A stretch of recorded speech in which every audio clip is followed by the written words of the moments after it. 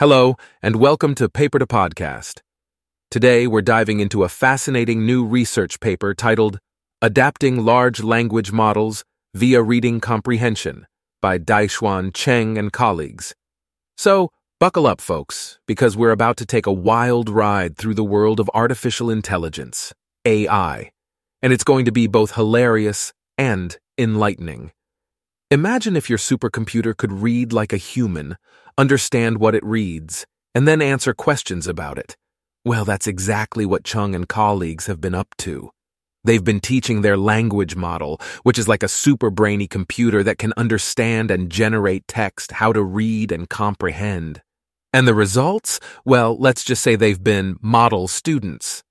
The researchers had this eureka moment where they realized that training these models on specific topics like law or biomedicine made them more knowledgeable but also somewhat confused when it came to answering questions. So, what did they do? They turned to a time-tested human learning method, reading comprehension exercises. And here's the kicker. This technique significantly improved the model's performance across various tasks in 3 different domains: biomedicine, finance, and law. In the world of finance, for example, the model's score improved from a rather average 57.6% to a more respectable 63.4% after the training. And the cherry on top?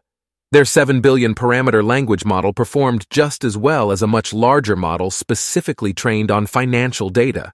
So it looks like they've hit upon a method that could help us train smarter, more flexible AI models in the future. The method is quite ingenious, really.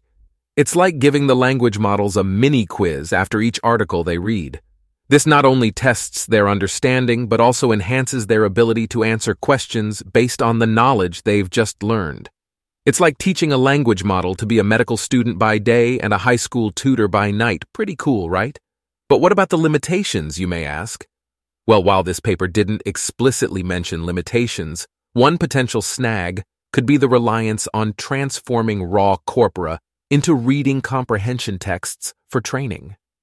This approach might not work as effectively across all domains. Also, the study's findings are based on 3 specific domains, which might limit their applicability to other areas.